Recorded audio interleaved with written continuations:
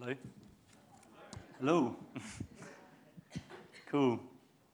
When John sort of explained that we'd be giving this morning to thanking God and praising Him for stuff, I was really filled with this curiosity, I suppose, about what thankfulness actually is.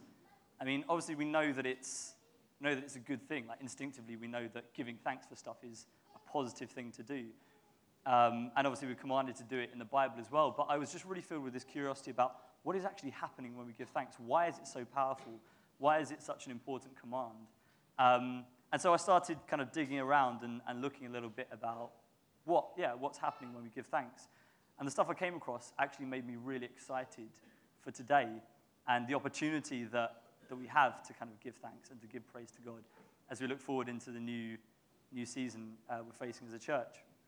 So I thought I'd share some of the stuff that I came across. The first thing that really struck me about thankfulness has to do with this idea of relationship, our relationship with God. We were created to live in relationship with God, to constantly be in His presence all the time. And not only that, but to depend on Him all the time for absolutely everything in our life. There's nothing in our life that we can get on our own without God. We are dependent on Him for everything. And there's something that thankfulness does. It reminds us of that dependency. It reminds us that there is nothing that we can get on our own. When we thank God for something in our life, we're saying, God, you have done this for me. I could not have done it on my own. And that's an incredibly powerful thing. I think sometimes it's downplayed the power of that process. But if you think the enemy's strategy is to isolate us and to make us an individual, to make us cut off from others, it's to make us think that we can get things on our own, that we're self-sufficient. That's like the opposite of God's strategy. God's strategy is to make us connected. He loves dependency. He loves relationship and community. And when we thank God and when we say, God, you have done this for me and I couldn't have done it on my own, we're deliberately going against what the enemy is trying to do. And we're cutting off that strategy of the enemy. It's an incredibly powerful thing. He just can't get at us. So if you imagine if we gave thanks in all things, as we're commanded to do, what would that do? We'd be completely connected to God all the time. There'd be no room for the enemy to get at us. And I just found that amazing. Every gift from God, every time God blesses us with something, is never just to satisfy some practical need in our lives. If God gives me a financial blessing, it's never just to sort out my money situation. It's always to invite me to a deeper place of relationship with Him. And it's possible to receive some of the benefits of a gift from God without giving thanks. And if you think of all the amazing kind of musicians and artists in the world, that's a gift from God. And they haven't thanked Him for it. They're living in the benefit of that gift. So it's possible to receive some of the benefits of God without giving thanks. But if we miss the chance to give thanks, then we're missing really the real reason He gave us the gift in the first place. If you think of the story of the 10 lepers, when Jesus heals the 10 lepers, they all receive the practical benefit of the healing. They're all healed from their disease. But only one of them recognized the significance of that and returned to Jesus and gave thanks. And in doing that, he received something far greater than the others did, which was that connectedness to God and that relationship. So that's the first thing that struck me about thankfulness. It connects us to God and deepens that relationship with Him. The second thing was this idea that when we give thanks to God, we're feeding ourselves on His blessing. We're feeding ourselves on the things He's done for us, the blessing He's given us. And that prepares us for the expectation of more blessing. When we're aware of what God has done for us, we're anticipating what He might do in the future. The idea of remembering stuff is taken really seriously in the Bible. In the Old Testament, it's always talking about remember the works of God. And they're always making these kind of ordinances and places of remembrance for God. And it's a very powerful discipline. Forgetting God's works is treated really seriously in the Bible.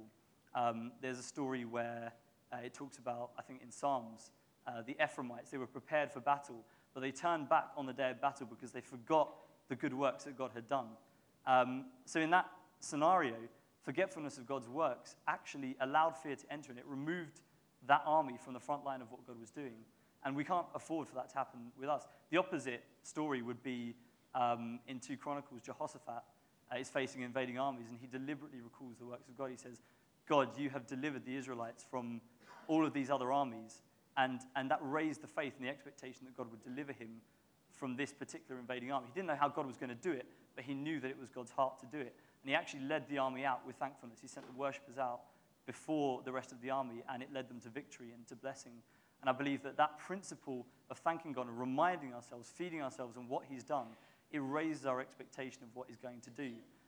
If you think about what John shared 2 weeks ago about raising our anticipation and looking over the wall and smelling the sea air and all those metaphors of expecting and having faith and hope, I really believe that thanking God and cultivating this heart of thankfulness is going to be a key thing in priming the pump for that anticipation, that expectation of what's about to happen. So that was really the second thing, this idea of feeding ourselves on blessing and readying ourselves, raising our faith for the next step. The final thing that struck me was this principle that when our heart is thankful, we will naturally start declaring that thankfulness publicly. Things move from the heart to our voice. We speak them out. And obviously a common way that happens among us is through testimony and getting up the front and publicly giving thanks for what God has done. And it's a very deliberate thing to decide to do, to give testimony. In the Psalms, David's always talking about, I will praise you, God, in the mighty congregation. I'll thank you in the throng. And it's a deliberate thing he decided to do.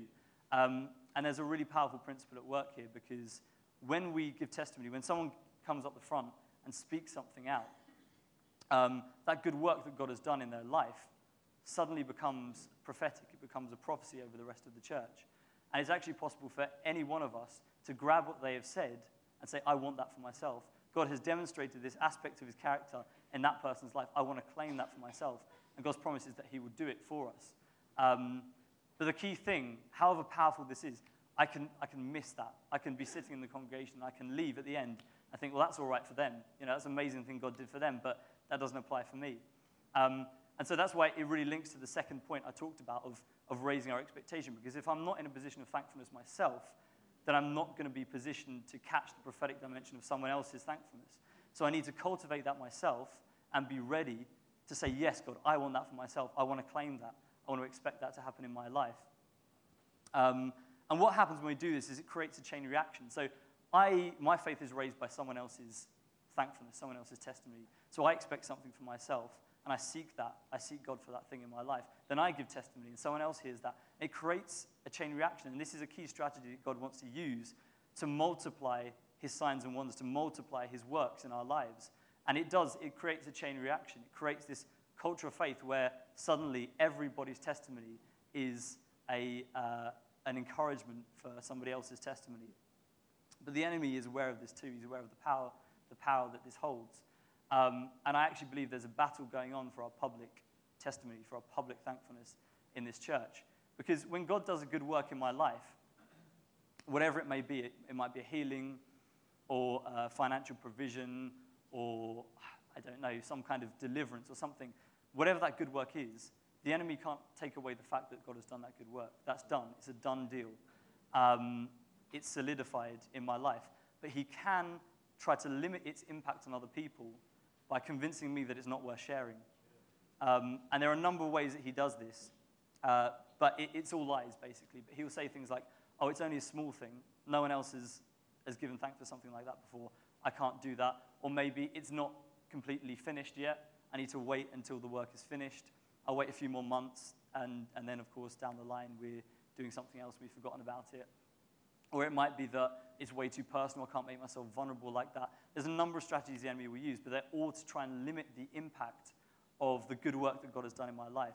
And I really don't want that to happen, because I want all of us to share the good works, however small they may be, and really see this chain reaction begin. So really those are the three things that struck me about thankfulness. There's the deepening of relationship, affirming that connection we have with God, that absolute dependency, such that the enemy just can't get at us because we're completely reliant on God for anything. We can do nothing on our own. The second one is to fuel faith and to raise our expectation of what God is about to do. And finally, to create this chain reaction of the miraculous, this prophetic chain reaction as we kind of publicly give thanks together. I believe there's a value to giving thanks today, and I think it's an amazing thing, but I really think God wants us to live in that thankfulness day in, day out. I think it's a heart position, and I believe that, it's a way of life that God wants us to move into. And I believe it can begin today as we give thanks together, so I just wanted to encourage you all with that.